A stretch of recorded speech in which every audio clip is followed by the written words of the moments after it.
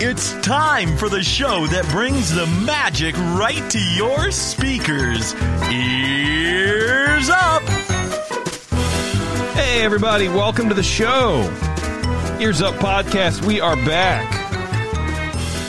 We're back, baby. We're here on the internet. We're live on the internet. Waiting to talk to you about a bunch of cool stuff, actually. We have two, not one, but two history shows, Taryn. What do you think of that? Wow. No. That's incredible. Who would have ever thought? This is our new shtick. Well, we are historians. It's true.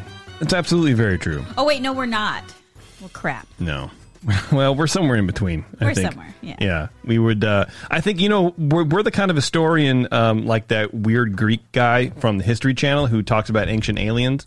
That's the kind of historian we are. Yeah. We're a historian, but it just means it's like not. It's like of meaningless nonsense and fantasy. True, except that we actually do, like, real research, so we do know some stuff. We just don't know it, like, offhand. Right. I can't pull it out of my back pocket. No, that's absolutely correct. I also love ancient aliens. I was listening to some podcasts, and they were basically like the History Channel sort of primed the pump for all these sort of like boomer 40 through 60-year-olds to get into conspiracy theories like QAnon and stuff like that. Because all you have to do is be like, this could have happened. I don't know. I'm just asking questions.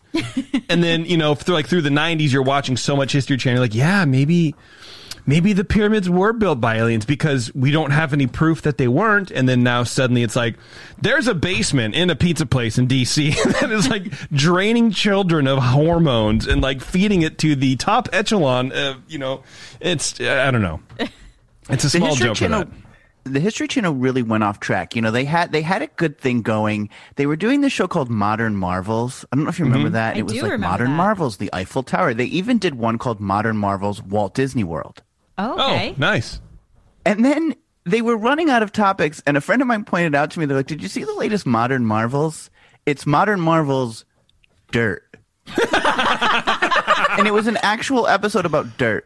And I thought, they've run the course with Modern Marvels, I think. See, to be honest, Modern. that's Definitely peaked. like where we're going to end up. It's going to be like Walt's left pinky finger on the partner statue.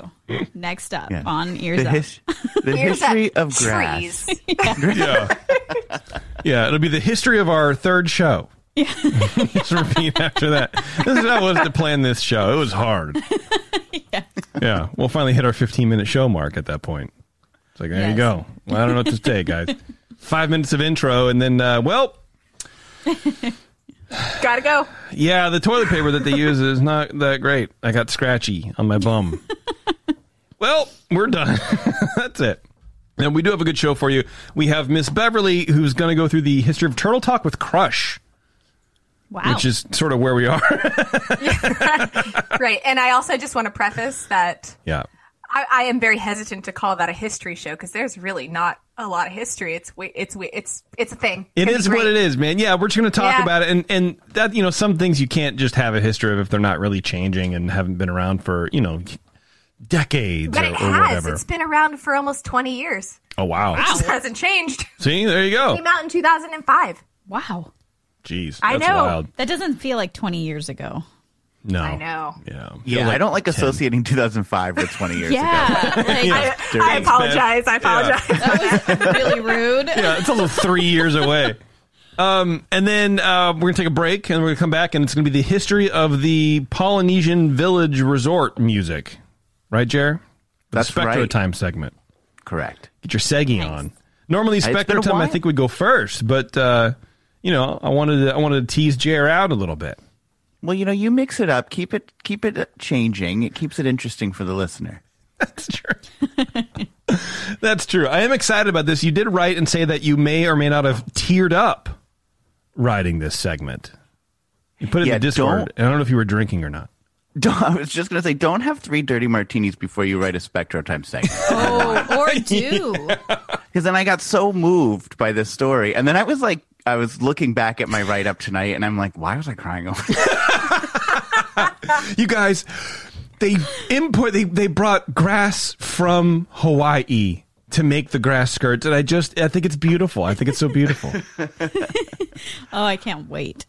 It's going to be a good time. But before we get to all that, you can find us on social media, Facebook, Twitter, Instagram, Pinterest. Maybe feedback. Taryn at earsup-podcast.com. Look, if you have feedback on the show, whatever it is, if you want to talk and say hi and whatever, Taryn at earsup-podcast.com, or we have a little form on our website. You can do that too. Any show suggestions? Terrence, I guess, at earsup-podcast.com. I don't know. You can send those to me too. Honestly, you can kind of just do anything to anybody. If you forget someone's email, just send anything to any of us. But, then I don't have anything to say in the beginning of the show. So you can say hi to Bev, and anything else comes to me. So terrible. Hi. I'm your new babysitter. Hi. I'm sorry, but I'm also not sorry. We're going to read Reader's Digest all day and eat hard candy. It is interesting, though. You've been able to keep that word different and interesting for, 200 shows? A really long time. You still surprise us with a new hi. Honestly, I surprised myself that last time. That was weird. It was good.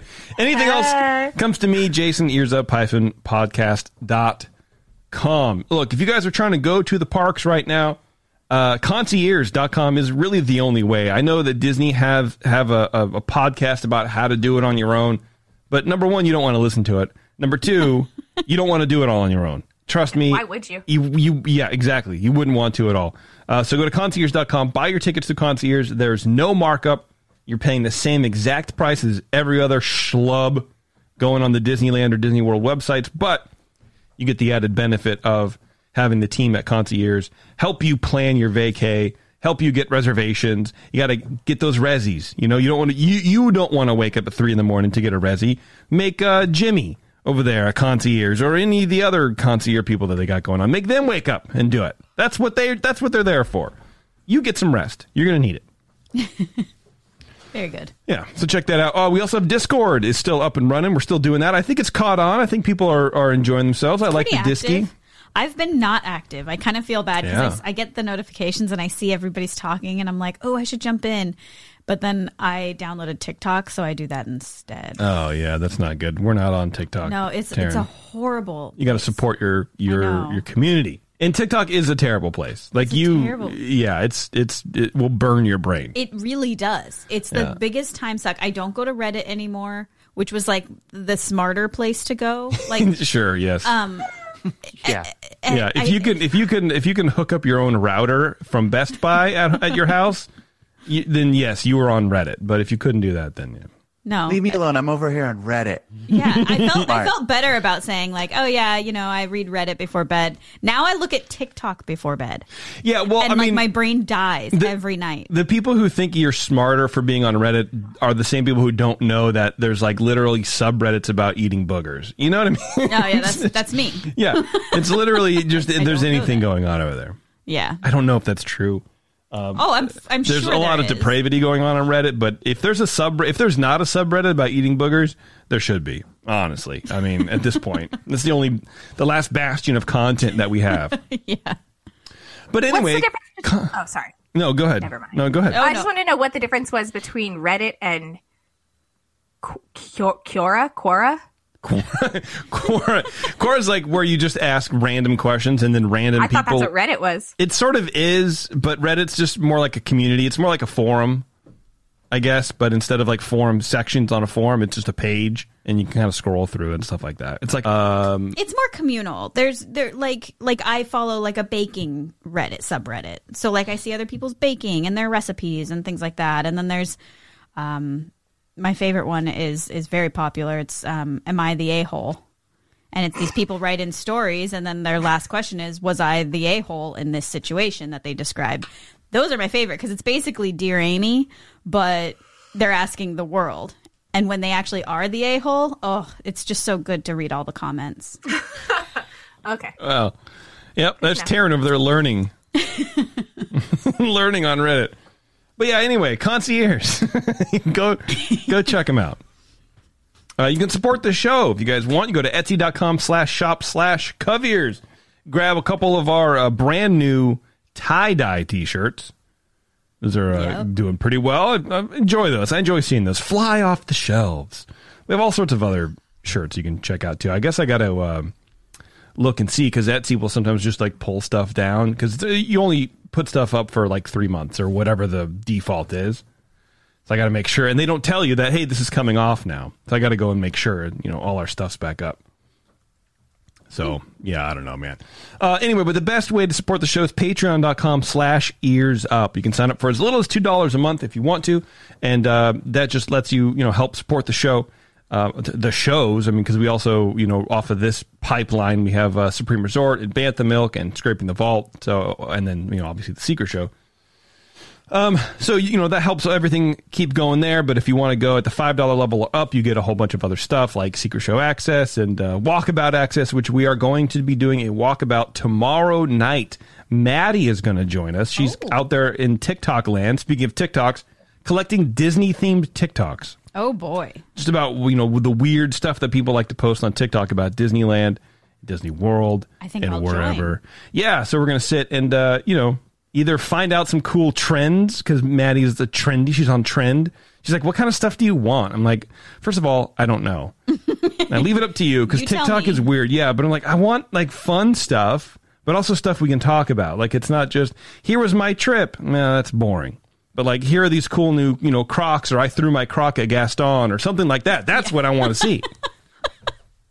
Not that I'm advocating throwing Crocs at Baston. At Baston. Nobody hits like Baston. I don't know. I know that's not his name, guys.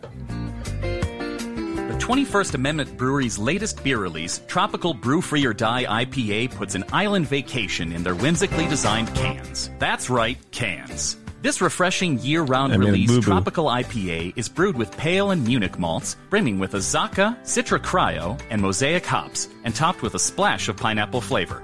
The result is a clean, refreshing beer featuring a mix of sweet malt, balanced bitterness, fruit-forward hops, and a nice tropical vacation at the finish. Tropical Brew Free or Die IPA is available at your local good beer shop, neighborhood taproom, and anywhere else people come together to find great craft beer.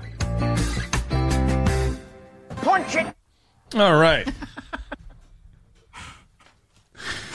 It's going to get old one day, but God, I hope not. That day is not soon. That day is definitely not soon, man. That day is definitely not soon. All right, Beverly, Miss Beverly. Okay. Let's get on with some history of Turtle Talk with Crush. Let's crush it. Okay, let's crush it. Never say that again. Unless you're talking about sudsy bevies. I don't want to hear crushing it. Well, today we're going to chat a little bit about Turtle Talk with Crush. Now, as I mentioned earlier, I sort of hesitate to call this segment a history segment, quote unquote, because there's actually very little information available about the history and development of this attraction. But there's plenty of information about the attraction itself, so we'll start there. Turtle Talk with Crush opened originally in Walt Disney World on November 16th, 2004, and then was duplicated at Disneyland in July of 2005. Now, some of you may disagree with me, but in my opinion, Turtle Talk with Crush is an attraction geared towards what I like to refer to as the Disney Junior demographic. Okay. Let me be clear by saying that I'm not saying the attraction isn't cool. I'm simply stating that I am not the main demographic it's geared to. True. Totally true. Turtle Talk with Crush is located in Hollywoodland inside the Animation Academy, which is right across the street from Award Wieners. Classic. Yes, it is. Classic Oh, stuff. I know. Yeah. Once you enter the Animation Academy, you go to the right where you'll find the waiting queue for the attraction. But I'm pretty sure you can actually just wander around the Animation Academy and they just announce when the next showing is. Because I think it runs like every 15 or every 20 minutes or so. That makes sense. The room the attraction is housed in is very similar to a small theater. There are bench seats in the back for the adults and a sloped floor in the front for the kids. PSA, if you're an adult, don't sit on the floor in front of a small child. I like Turtle Talk. I'm going to sit right here, bro. In that scenario, you are the a-hole. Check. Yeah, that rule actually extends beyond Turtle Talk with Crush, as it turns out. Honestly, Yes. it really does. At the front of the room, there is a large screen that gives the illusion of looking into the ocean or a giant aquarium. This is called the window to the Pacific. Oh, all right. I don't know why I just said it like that. But the window to the Pacific. Once seated, guests are given a brief introduction to the show by a cast member, and then they are greeted by Crush. And sometimes during this portion, you'll get to see some other familiar characters from the Finding Nemo franchise. After some initial chit-chat and silly jokes about living in the ocean, the real magical part of the show begins. This is the question and answer portion. This is where Crush will answer pretty much any questions presented to him by the crowd. Sometimes they're about things related to the ocean. Sometimes you get a 3-year-old asking about planets. You never know. You never know what Crush is going to be asked. But he pretty much always has an answer for you. And I'd like to play my audio clip right here. I bet you would. Don't mind. What are all your kids' names? All 65. Right now? Okay, hope you got a minute, Kaylee. Well, check it out. There's Squirty's totally my youngest. Then we've got Sheldon, Shelby, Trishelle, Lishelle, Michelle, his shell, her shell, our shell, one shell, two shell, red shell, a blue shell, Shell-a-la ding dong. And then we got the twins, Bill and Ted, Wayne and Garth, Cheech and Chong. The triplets, Mary, Kate, and Ashley. The teenagers, Leonardo, Michelangelo, Donatello, Raphael, John, Paul, George, and Ringo. Yeah, John's going through a weird phase right now. He thinks he's a walrus. And then we totally got Michael, Janet, Jermaine, Tito, LaToya, and Randy, Ross, Rachel, Phoebe, Monica, Joey, and Shannon. Yeah, they're like really good friends, bro. Crush Jr., Crush Jr., Crush Jr., Crush Jr., Crush Jr., Crush Jr., Crush Jr., Crush Jr., Crush Jr., Crush Jr., Crush Jr., Crush Jr., Crush Jr., Stan, Crush Jr., Crush Jr., Crush Jr., all the way up until my oldest son, Keanu. Well, hey, some of you laugh, but he's 100 years old and still lives at home.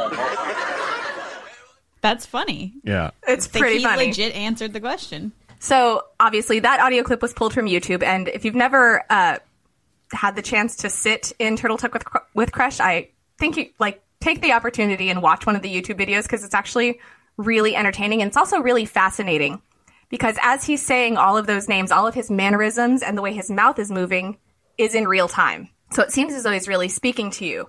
Well, he is. Most of the show. What do you mean? Well, It seems yes, like it. But He is. you He's know what I real. mean. He's I mean, real. like it's not like overdubbed. Like his mouth isn't like wah wah wah wah wah. It's Right. like it's speaking. Right.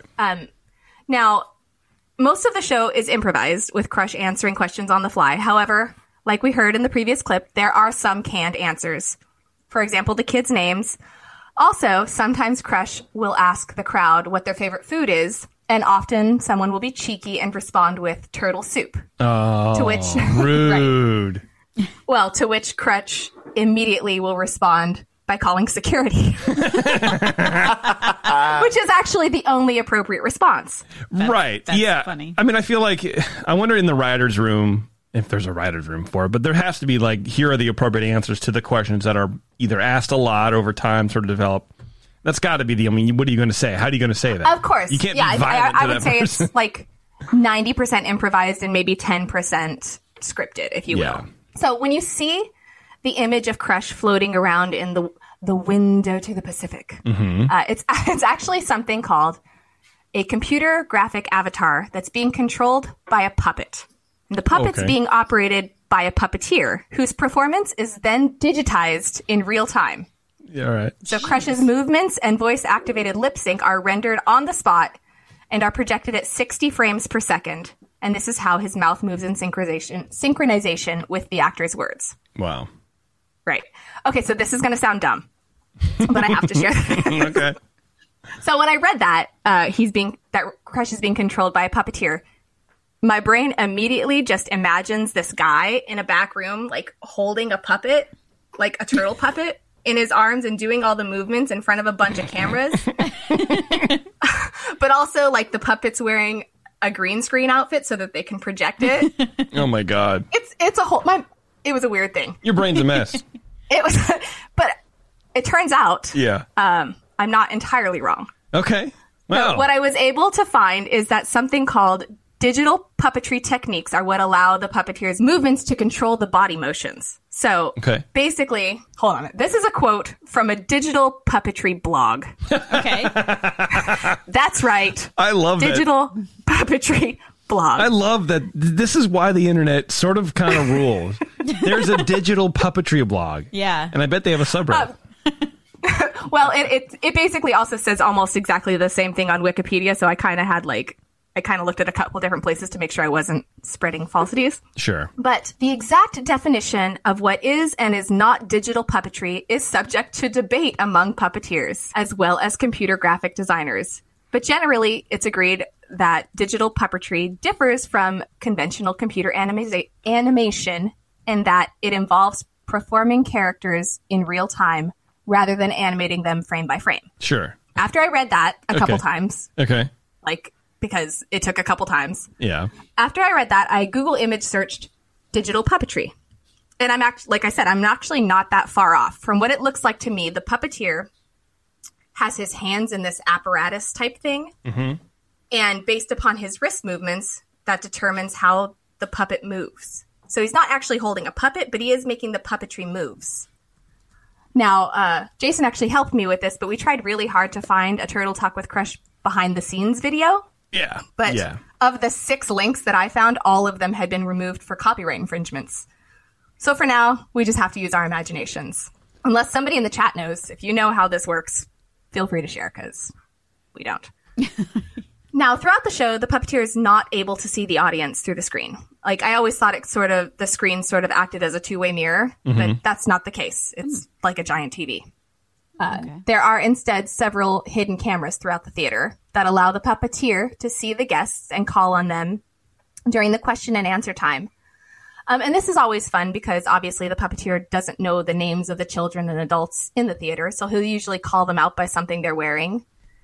Like, for example, something like, hey, little dudette in the bodacious pink sweatshirt or something like that.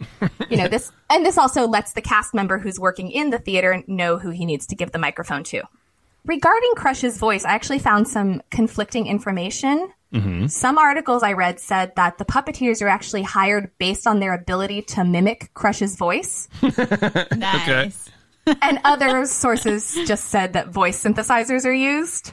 I couldn't determine either way. I don't think that you could. I mean, I don't think voice synthesizer technology is there. Yeah, you would. So you think it is actually just? I think it's someone doing the voice. Yeah, I mean, this is a voice actor, like California skater or not surfer voice. Yeah, I mean, it's the Spicoli. It's not super hard. I mean, Bill I'm not going to do it, but yeah, like not for nothing. That's how you all sound to me.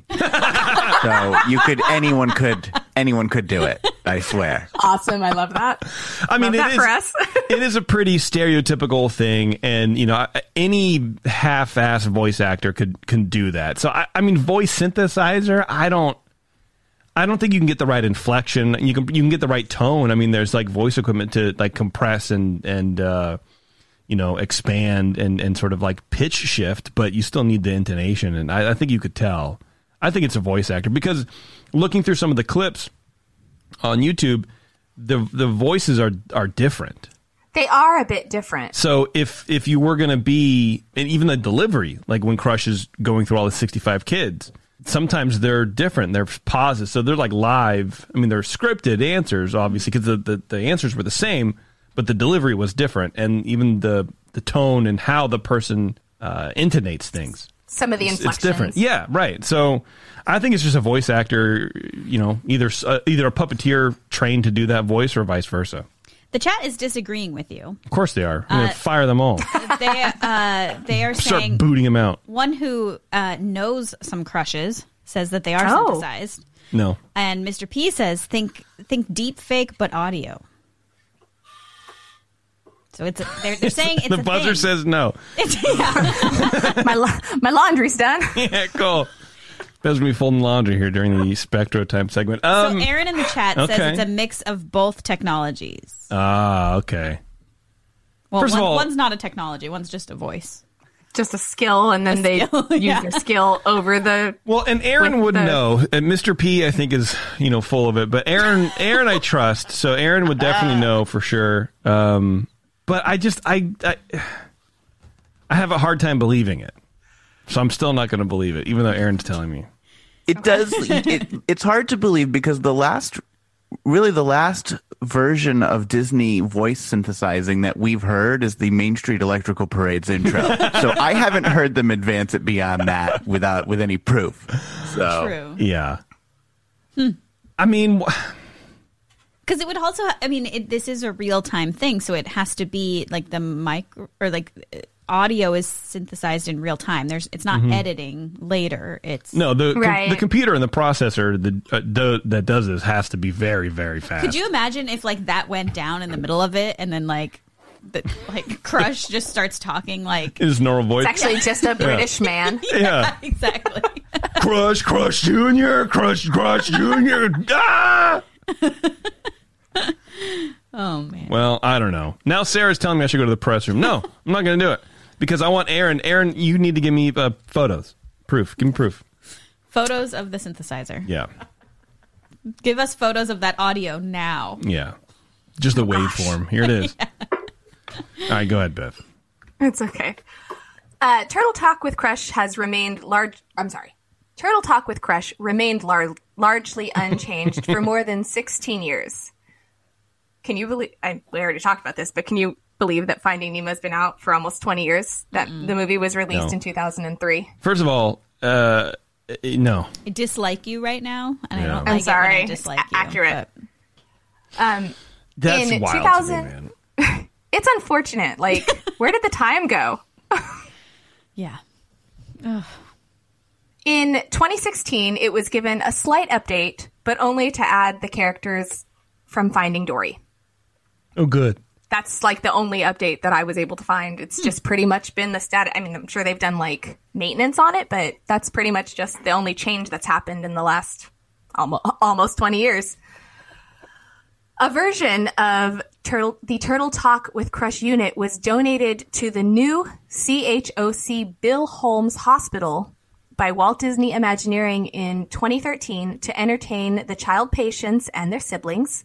This was the first attraction created by Imagineering to be placed in a non-Disney environment. Oh, that's nice. That is nice. That made me happy. And that was actually how I wanted to end it because that is the quote-unquote history of Finding Nemo. No. Turtle Talk with Crush. Whatever it is. Whatever this dumb show was. I do second it. Like if you've skipped it because you're like too cool like me or too adult like Taryn to go. We forced ourselves to go one time. And it is a really cool show. It's because Abby was with it. We were with Abby. Oh, really? We went. That's right. That's right. Oh. You guys did. Right. Oh, whatever. When she was real little. Yeah, attach yourself to a small child and go into the show. It is a cool show, and I remember like, wow, I'm just like sort of haven't really been blown away by a Disney attraction like that in a long time. I mean, maybe like the Millennium Falcon in Smuggler's Run or something like that. But like everything else you've sort of seen, or you've seen a tiny bit of it in other rides, or you're like, oh, okay, I know how this works, or whatever. But it's sort of nothing has really blown me away like that. I remember there was a very impactful moment. It was like, wow, this is incredibly cool. It feels like real magic. Yeah, it does. Because even as an adult, you're like, but wait, how? Yeah. How is an animated character talking to me? Well, we still don't know. Apparently, the jury's out. And I don't actually, know. you know what? The other thing that's kind of similar to that is the Cars in Cars Land, how they like can talk when they drive down the road, but then they can actually talk to you and say something personal to people. I find that really weird too. I was thinking more of the Monsters Inc. ride at the end. Maz? Oh yeah, yeah. She's just obsessed She loves with Jason, doesn't she? Obsessed. Yeah, she does. It's all right. We're pushing weight. It's okay. It's all right, everybody. But yeah, even like that, to me, like that sort of technology is like, wow, that's still really fun to see in a ride where it's like, oh, there's like actual interaction with the guests. But this is done on a whole other level. Yeah, definitely. Yeah. Mr. P said he's going to synthesize my voice by feeding podcast episodes to machine learning software and make me tell myself I'm wrong. And I would love to see it, to be honest Mr. with P you. does not have that capability. He might. I don't know. I don't know what he does.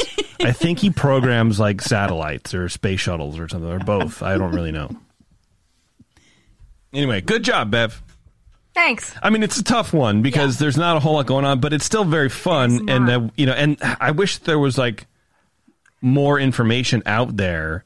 Because like you said, I helped you try to like figure this out. I have no idea. No idea. I wish there was more information on the back end. Right. Not so much behind the scenes, but like the development of the attraction. And there was nothing. Yeah. Like, I don't know who came up with this idea. I don't know why they came up with this idea. I don't, it wasn't for lack of trying. For sure. Absolutely. Aaron, well, you've changed my mind on it because I've always bristled at the idea of Turtle Talk with Crush. I don't like that it's in my wonderful Living Seas Pavilion at Epcot, which is one of my favorites, but you have made me want to go in and try it. I usually never run done past it. Oh, you've never there. Oh, Jer, you got to go. No, you'll love it. Oh my gosh. I was actually, I had convinced myself when I was planning this, I was like, oh, well, at least everybody's been on the ride, like, or on the been to the attraction. Like Jeremy, 100% has gone to this because this is something you would enjoy. Well, yeah, there you go. So, Jeremy, when next time you go back to Disney Springs, whenever you go to Planet Hollywood to find the Titanic door that's in Planet Hollywood. What? Yeah, the door from the movie Titanic is on display at the Planet Hollywood in Disney Springs. What door? What? The door that Rose boots Jack off of. Whoa. What, the door that they both could have fit on? Yeah. I always thought that was a headboard. Well, maybe it is. I don't know. Who knows? But how did you find that out? Is that new that it's there? Has it been there all along? I don't know. There was an article about it because someone did a TikTok video of it, and it sort of started going viral, as these things do, because people are like, wow, I knew that Jack could have fit on there. Or some people go like, yeah, actually, now that you look at it, it is pretty small. I apologize for like 20 years of hating on Rose. There's no way two people could have fit on there. And then sort of like, it was like cracked. If I remember correctly, it's kind of like at an angle. So like I think. Well, yeah, because she's like half in the water. Well, no, I didn't mean that. I meant like the top is like cut, like cracked at an angle. I thought. Oh, yeah, I don't know. But these Disney news blog sites, all they do is they just mine TikTok and Reddit for for posts, for and they go, headline. Here we go. Someone dropped a drink in Disneyland, and no one gave them a fresh one. That's a 4-paragraph article. All right, we're going to take a quick break. We're going to come right back. We're going to listen to Jeremy explain the history of the music of the Polynesian Village Resort. He's going to whisk us away to palm trees and music. I don't know, something like that. Spectro time. Hang on, everybody. It's Ears Up. We'll be right back. And now, back to the show that ignites your dream wish of imaginations and magical color wonderment of forever. Ears Up. Welcome back, everybody. Sorry about that break, but, you got to take a break every now and then. You know what I'm trying to say? During the break, we were listening to If You Want My Body from Submarine Axe Murderer, because it's just very good. And I'm not going to do the accent, even though I really want to. Save it for the secret show. Yeah, do it then. Actually, we're talking about Turtle Talk with Crush, and Crush's big thing in the movie is cha, bruh. And I'll say that on the secret show because we have a buddy who grew up in L.A. when that word was sort of like coming around, and he's like, this is how that word came out. This is what that word means. And I think it's funny that's in a Disney movie. All right, Jeremy. Join us as we unravel the magic behind some of Disney's most beloved pieces of music. It's Spectro time. This magic night, a million stars will play beside us, cast a spell of light, glimmering, shimmering, carouseling round. Welcome back, sir. It's been a hot minute. It's nice to hear that intro again. Yeah. It's been a while. It's been a while. Yeah, what was the last one? Christmas? Yeah. Yeah. Probably. I don't even. Yeah, who knows? I don't know. I actually don't know. Who knows? I could look it up in my archives. Yeah, that's all right. But we'll save that for another time. The history of Spectro Time segments. Yes. Which is basically just Jeremy going, wait, when was that? And then just typing. Oh, okay, it was this date. The end. Right. Well, for this Spectro Time segment, I'm going to take you on a tour of the music of Disney's Polynesian Village Hotel. Which have you ever stayed there? Never stayed there, but desperately want to, because it's like olive green and dark brown wood, and I just it's my dream. We should have. It's beautiful. We really should have, thinking about that, but no, Taryn wanted to stay in the Grand Floridian. I did. Whatever, and so we did it. But we should have stayed at the Poly. I know. We should have. I think everyone was like, can we just move rooms? Can we just move our resis over, please? Well, those are both very lovely experiences, I assume. I haven't stayed at either of those hotels, so you're one up on me. But the nice thing about the Disney hotels in Florida and the ones around the Magic Kingdom is they're very accessible. So even though you may not have ever stayed there, there's a Trader Sam's, there's Ohana, there's the Tambu Lounge. You can go and get a pretty good feel for that place and spend a lot of time there if you want to. So you don't have to be spending the night to enjoy those hotels. Yeah, we went to Trader Sam's. And what I didn't realize is when we went is that you had to like wait in line. You can't just go in and get a seat even though it's empty. Like they seat you. And so we went, and it was like we just walked right in because I assumed it was just like our Trader Sam's, and it was not. Like the waiter's like, "Oh, you just were here. Oh, okay, I guess." There's no one there, and there was a little bit of a vibe. A little bit of a pushback vibe. And then I think you told me, Taryn, I think you're like, yeah, we weren't supposed to do that. There was a sign that says, please wait to be seated. No, it was people had stamps on their hands. Everybody had stamps except for us. Oh. And so they had like gotten there, and like there was a place like it was just weird. I actually still don't exactly know what had happened, but I felt like we did something wrong, but I was on my honeymoon and I didn't care. Yeah.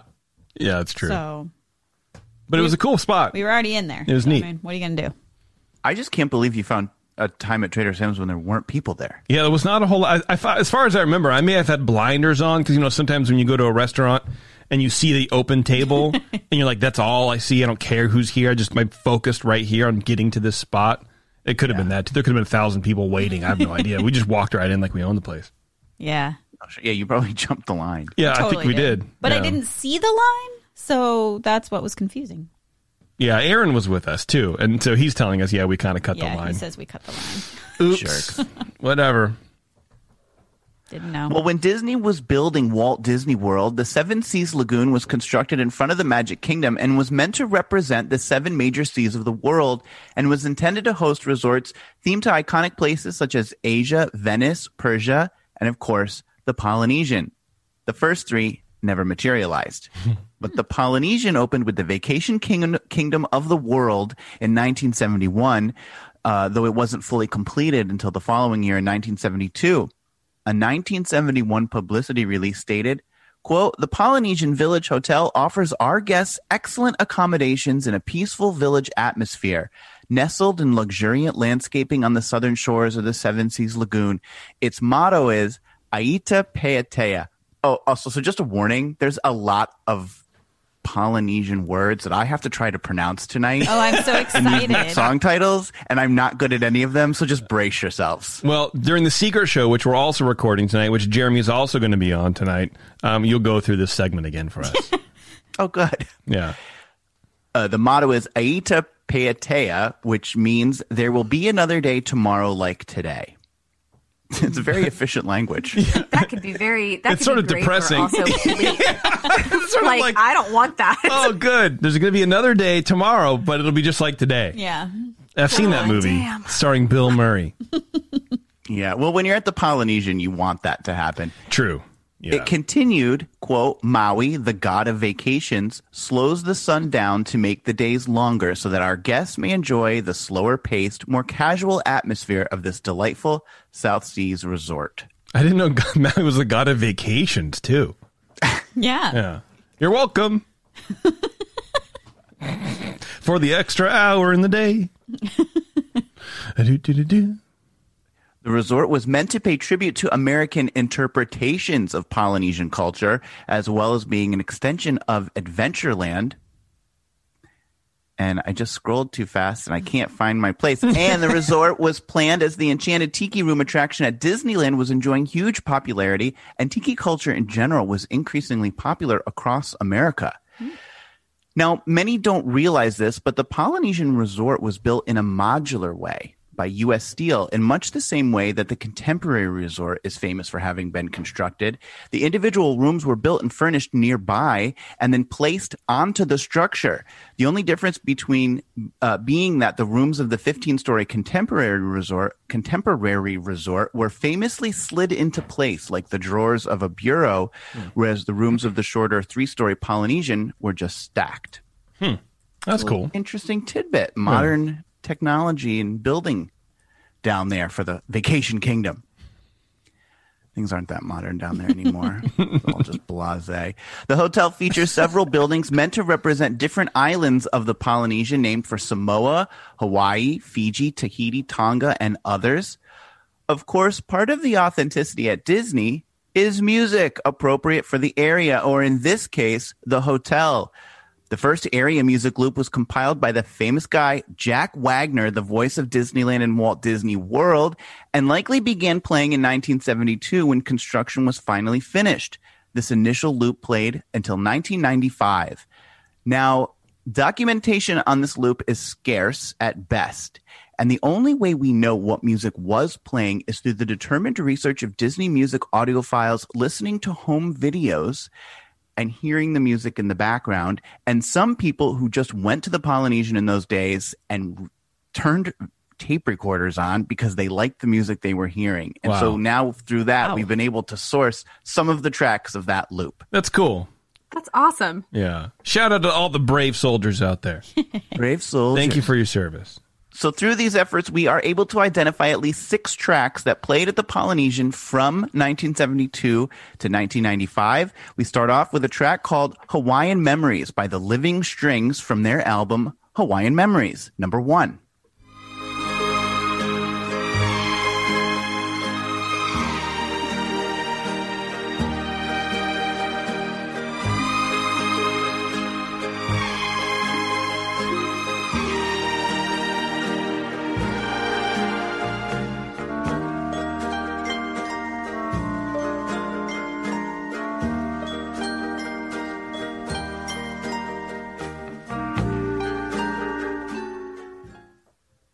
That's lovely.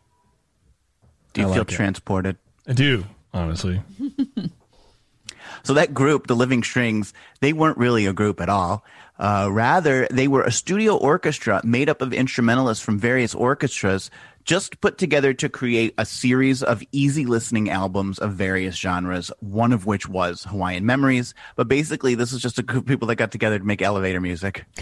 So, yeah. Is it like elevator music-y, or is it, I mean... I think in total, that might not be. Okay.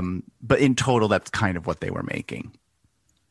Next up is Blue Hawaii from the 1965 vinyl album release Solid Gold Guitar Goes Hawaiian by Al Kaola, number 2.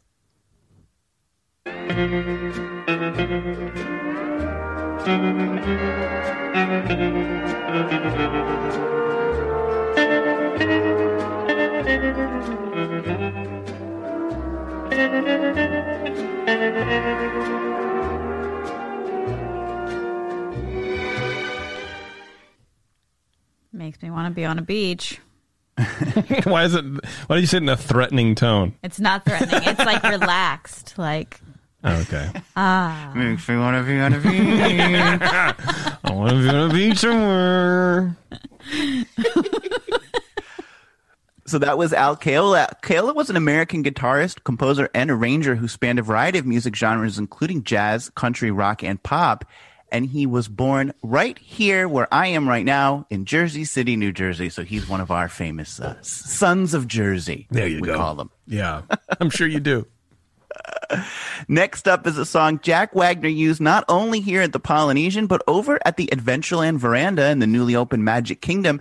In fact, for the Adventureland Veranda, Wagner had dubbed in a series of chimes to play over the original recording. Now, in real-life recordings from the Polynesian, it's possible to hear those same chimes. So Wagner used the same edited recording for both the Adventureland Veranda, and he just said, let's use that same thing over at Polynesian. I have not that version. I have the original studio recording. I don't have his chimes. But here is Stars Over Maui by the 101 Strings Orchestra off their album In a Hawaiian Paradise No. 3.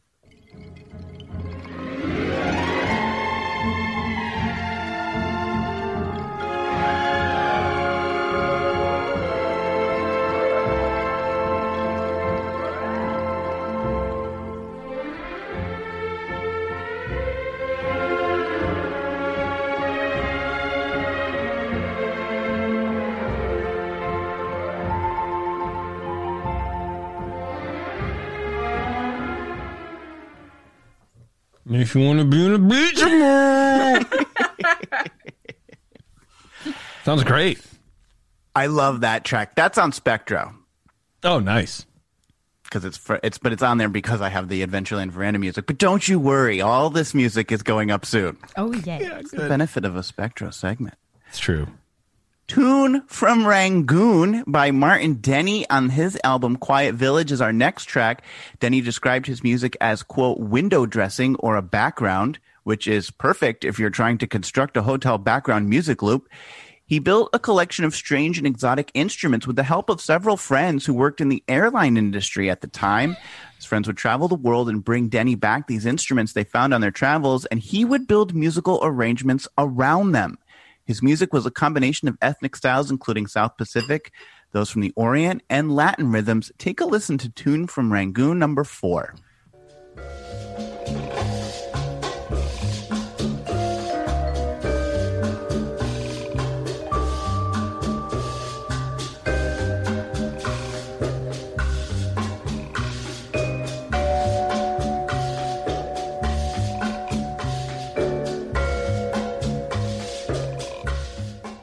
Classic. That's a classic in the tiki world, man, for sure. It definitely plays at our house during the summer. Yeah, it's so good. You're familiar with that one? Yeah. Yeah. Oh, my. I mean, I wouldn't be able to, like, pick it out, the title, but I think Martin Denny had a sound. He had a very definable, different from, like, Artie Lyman, where it was sort of like the same exotica sort of thing. But it's interesting how these Polynesian interpretive musics and the tiki sort of musics evolved into like the exotica realm too, where like a little more sultry and it was sort of a little more sexy and kind of less exotic and more that drippy, dreamy sort of music, like burlesque show kind of, Betty Page stuff. Yeah, well, some of the artists we're discussing tonight are really credited for having created that genre. Absolutely. So yeah. And Denny is one of the most, he's just a name that even before doing this segment, I knew that name because he's definitely one of the more famous in this realm. Yeah. The last track that we know of is called Pretty Maui Girl by the group Diamond Head Beachcombers off their album Music Inspired by the Motion Picture Diamond Head. Unfortunately, that is only released on vinyl. And it hasn't arrived at my house yet. Oh. So I don't have that audio clip for you. I will bring that to, maybe I'll bring it to a secret show or something sometime soon. But, I mean, the one that you're going to be on right after this show? Yeah, I haven't gotten that. I told you we were going to bully you. I haven't gotten a UPS notification during this chat. So. All right. Okay. So we are going to move on from the original music set. And in 1995, the Polynesian introduced an updated, longer music loop. This loop featured 18 tracks. Fully 6 of those tracks were from one album called Chants et Danses de Tahiti. Of course, that album title being in French makes sense given that many islands in Polynesia are considered French territories. Here's a sample of the songs from that album, number 5.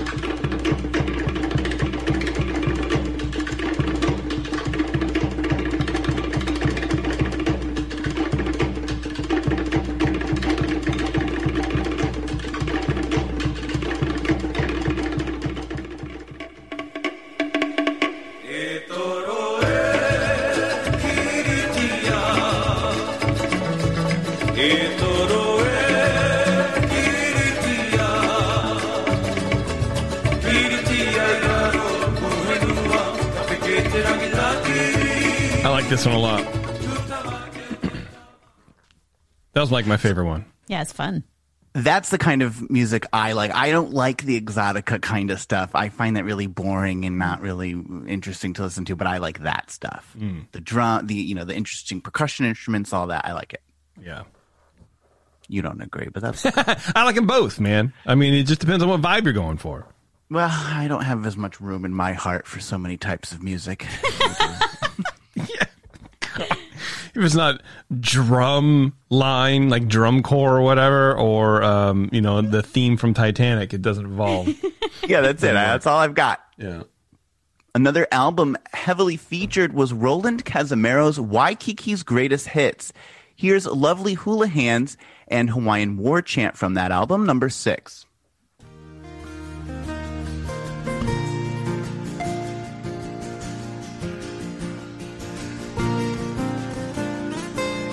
See, this I don't like.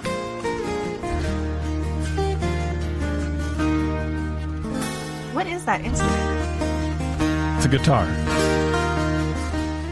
I know that part.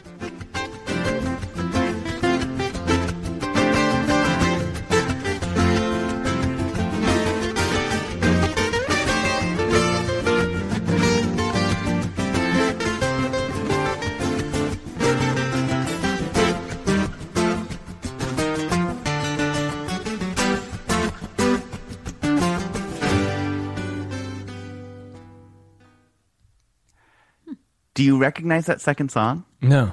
I mean, you said it's Hawaiian War Chant, but I'm not familiar enough with the song, I guess, to like know that. I know what it's from. Take a listen to number 7. Well, we'll hear that again, and then I've juxtaposed that with a more familiar version.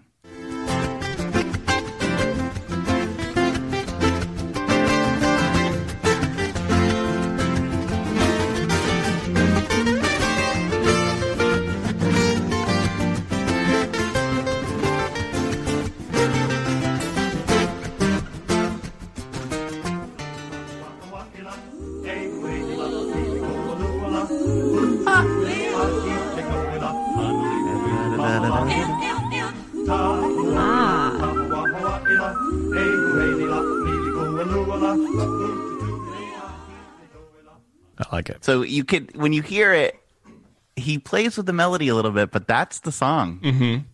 He just really reinterprets it. Yeah. Roland Casimero was one half of a group called the Brothers Casimero, and they helped define contemporary Hawaiian music. In 2010, the Polynesian once again received a fresh set of audio. This loop is notable for drawing from a wide variety of Polynesian artists and clocks in at just under 4 hours in length. So to hear the whole thing, you'd have to sit around the Polynesian for a while, but for many people, that's not a problem. This loop samples several numbers by a group called the Sunday Manoa. Sunday Manoa was founded by Hawaiian-born guitarist Peter Moon and 2 members of the Pahanui brothers. Sure. After other members of the group left, Moon recruited our friends from earlier, the brothers Casimero, Roland and Robert. In 1971, they released their first album titled Guava Jam. Guava Jam became seen as the spark of the Hawaiian cultural renaissance. And 2 tracks from Guava Jam made their way to the Polynesian area music in 2010.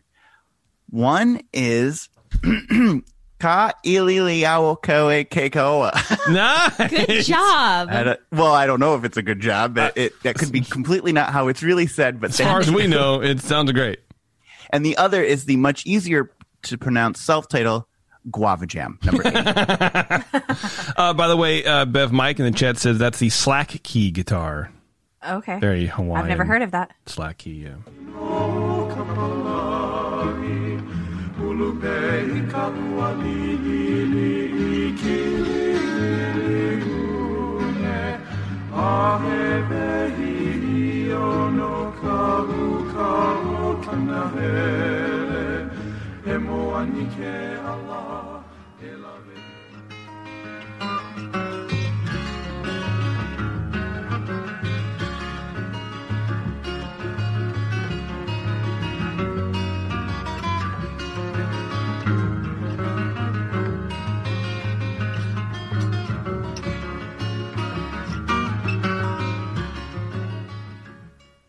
Nice, huh? Yeah, I like it. The Kahawanu Lake Trio gives us 5 tracks for the loop. Kahawanu Lake was the leader of the trio, named after himself. He started playing in the 1950s with a swing jazz style of Hawaiian music. He was a ukulele master, and following releasing 6 albums, he was one of the founders of the Hawaiian Music Hall of Fame. Let's take a listen to some of his music at the Polynesian number 9.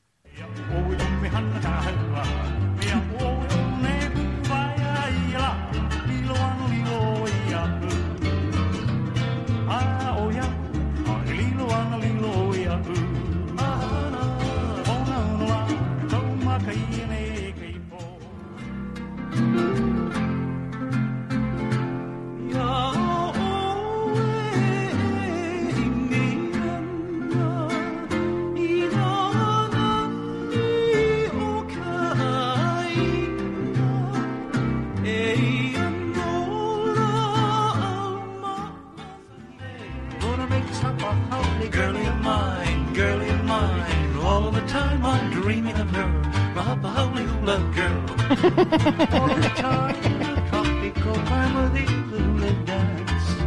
I fell in love with the chocolate nut while doing that hula dance. I really like those ones. The Halle girl. I mean, I feel like that's not a good. I don't know.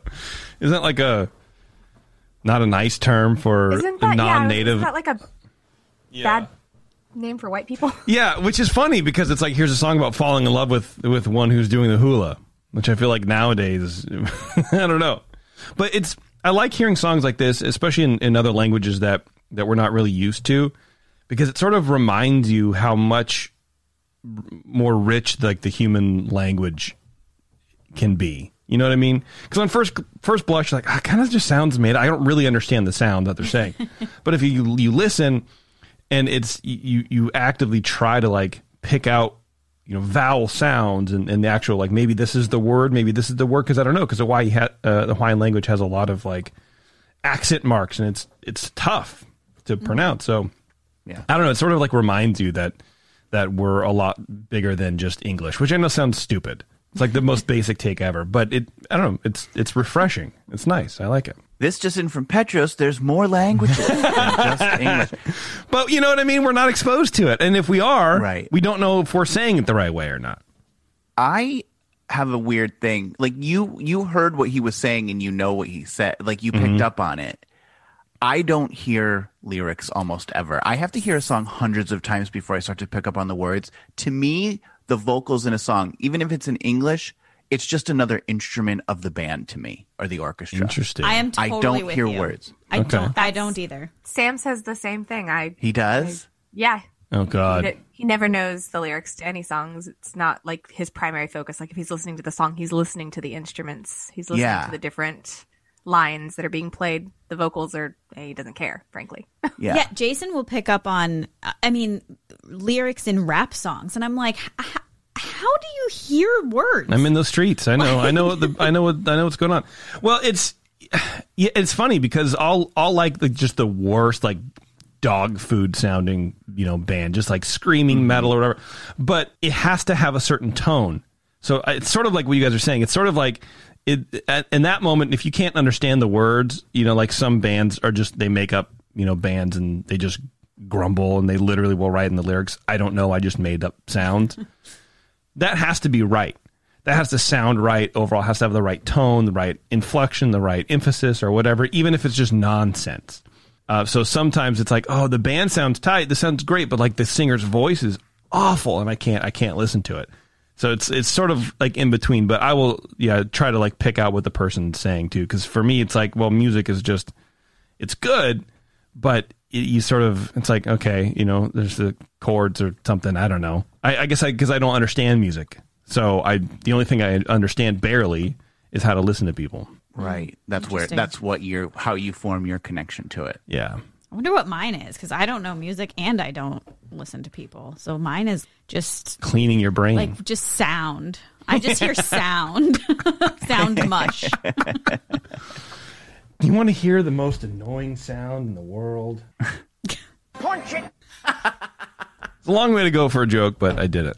Go ahead, you Jeremy, reached please. far for that one. I really did. Literally and figuratively. Finally, Dennis Pavao makes up another 5 tracks from the music loop. Pavao is another 1970s Hawaiian musician who is credited for sparking the Hawaiian music renaissance, especially Hawaiian falsetto singing. He, along with his cousin, started the Hawaiian falsetto group Hui Ohana. Pavao sadly died at the young age of 50 from a brain aneurysm. So let's take a listen to his... It's like my top 10 list of things that are going to happen to me. Thanks, Jeremy. It didn't. Yeah, but you know what? I think it happens fast. I feel like that's even worse for him. Like you're just 1 minute you're there, 1 minute you're gone. It's great. Is it great, or is it like Ant-Man? Like watching Ant-Man, where like in your mind it takes 4 years, but in a real time it only takes a certain, takes like 2 hours.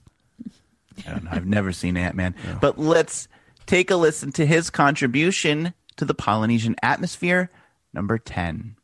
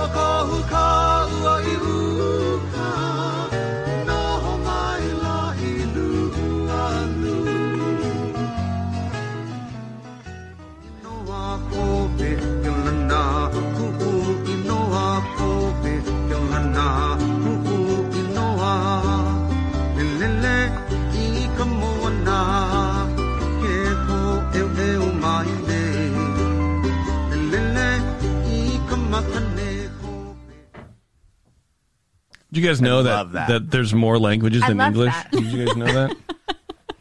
This just in. That was really good music. What do they say? Only the good die young. Yeah. So Petrus, you got nothing to worry about. Yeah. Early on at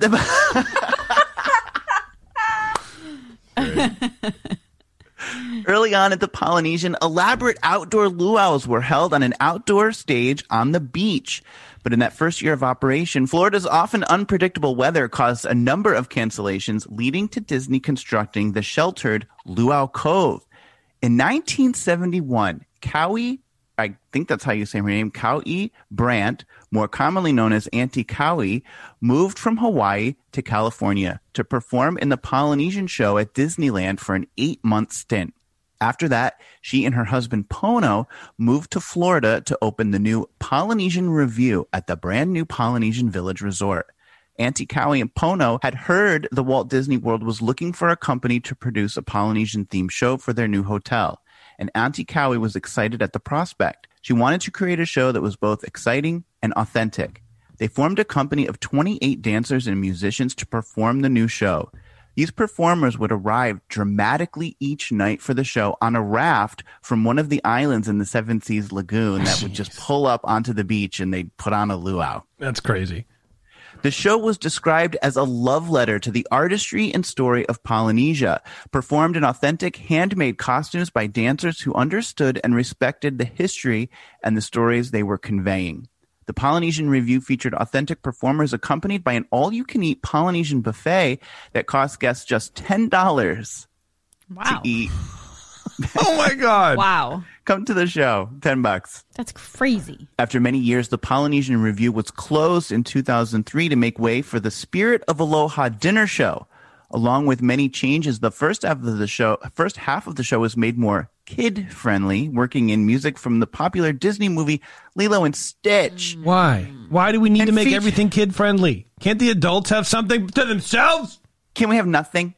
Also, why can't kids enjoy your luau? I know, exactly. It's kid-friendly meaning IP. That's all. And honestly, why Lilo and Stitch? Yeah. Thanks, Bob Iger. Let's not forget, this is Bob Iger territory? No, well, this is Eisner was still the CEO at this time. 2003? Yeah, get off your high horse. I thought Iger was like CEO for like 15 years. Doesn't that math that up? Yeah, 2005. 2005. Okay, all right. Thanks, Eisner.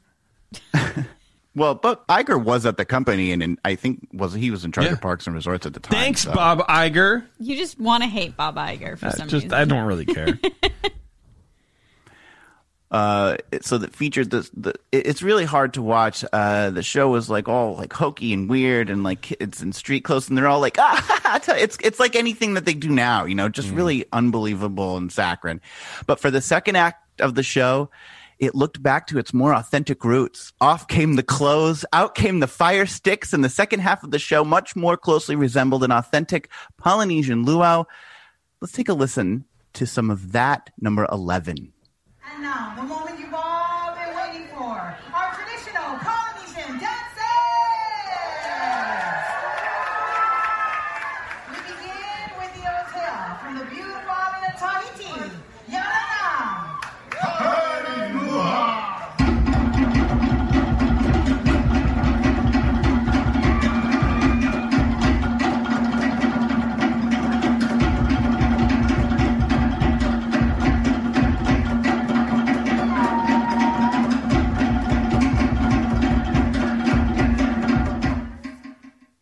Here to tell you the story of Pele, the volcano goddess, on the coming with the hula kahiko, Kua Lolua.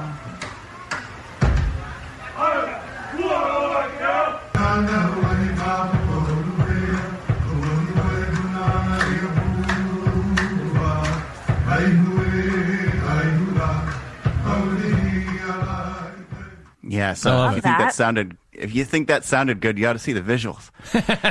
Auntie Cowie, who originated the evening Polynesian entertainment, remained at the Polynesian resort for many years following. She could often be found in the lobby making and handing out leis for guests or teaching youngsters the art of the hula.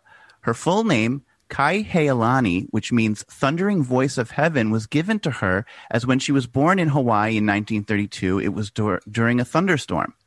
She famously turned down Disney's offer to create Polynesian entertainment at Disneyland 3 times, fearing that if she ever left Hawaii, she would never return. She was right. After she did, she would never live there again. Okay. She did return, but she never lived in Hawaii again, though she did visit. In fact, in 2007, Cowie returned to Hawaii to receive the prestigious Duke's Kokahiko Award, presented by Duke's Waikiki Restaurant to an individual who exemplifies the finest traditions of Hawaii.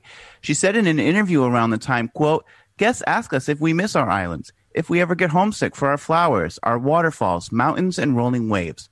I tell them that we bring the islands with us in our songs, in our dances, and especially in our spirit of aloha, the gift of the islands to all who enjoy life." Cowie passed away in 2020 at the age of 88. Jeez. However, sadly, Jason, as I am writing the Spectro Time segment, we learned about the sad epilogue of the Polynesian Review and its successor, the Spirit of Aloha dinner show. Just last week, Disney announced in order to make way for a new Disney Vacation Club Tower, our beloved Luau Cove, which has hosted authentic Polynesian entertainment since 1973, will be demolished. And with it, the Spirit of Aloha dinner show, which hasn't been in operation since the start of the COVID-19 pandemic, is officially closing for good. Wow. Bob Chapek and his cabal of unimaginative, sterile, vacuous, inept, banal, uninspired frauds who masquerade as Imagineers, Zach Ridley, I'm looking right at you, are going to demolish Auntie Cowie's legacy and build an ugly, uninspired, generic vacation club tower. A sad punctuation on a long legacy in history. Wow.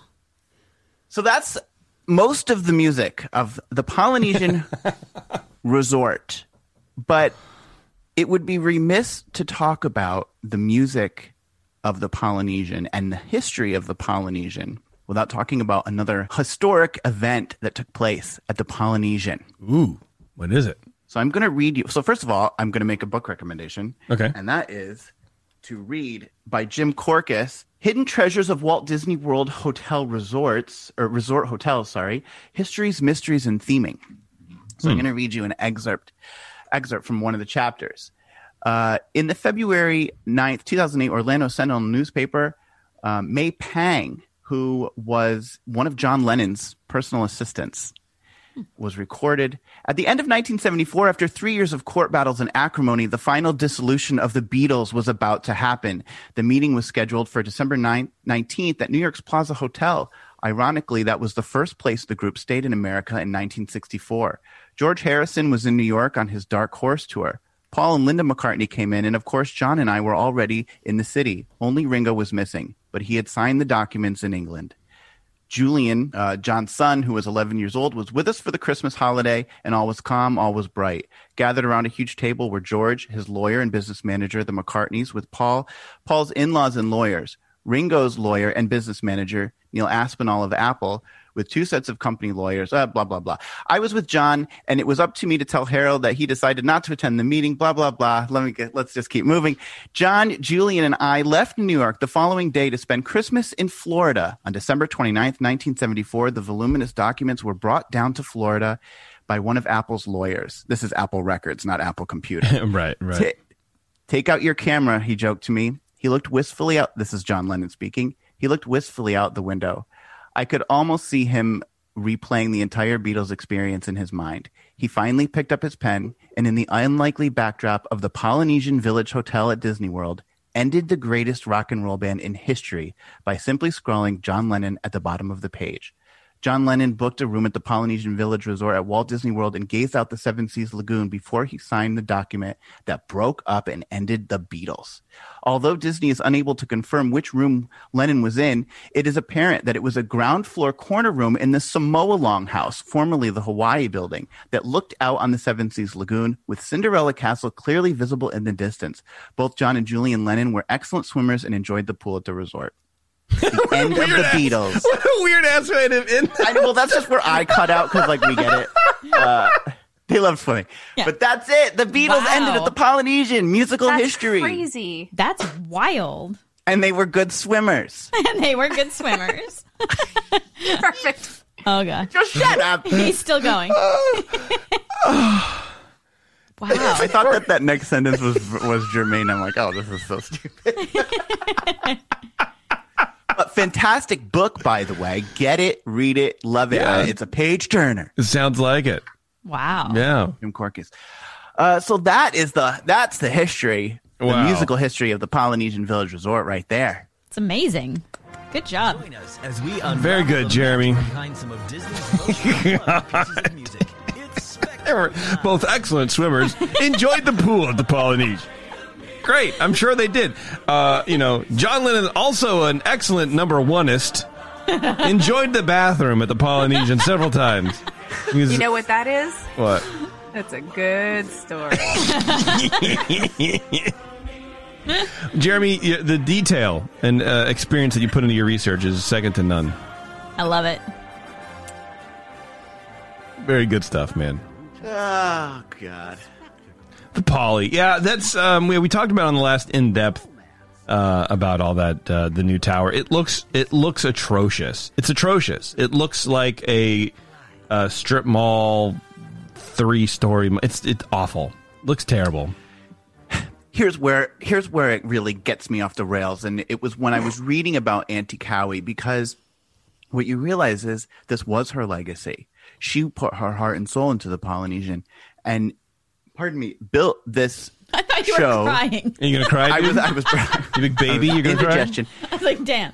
Built this show with her husband. Left her home, where she was afraid to leave, thinking she'd never move back. Didn't move back, but built on the spirit that she believed in her culture, and she was like, you know what I can do is be here and pass this on to youngsters, and she did it until a ripe old age. This hotel had a heart and a soul and a person who left a legacy, and they're demolishing it. And that's what they don't understand. Like, they would rather build a vacation club tower than honor the legacy of this person who, these buildings are more than just hotels that look Hawaiian. Okay, there was a heart and a soul and a person who built a legacy there, and they're demolishing it.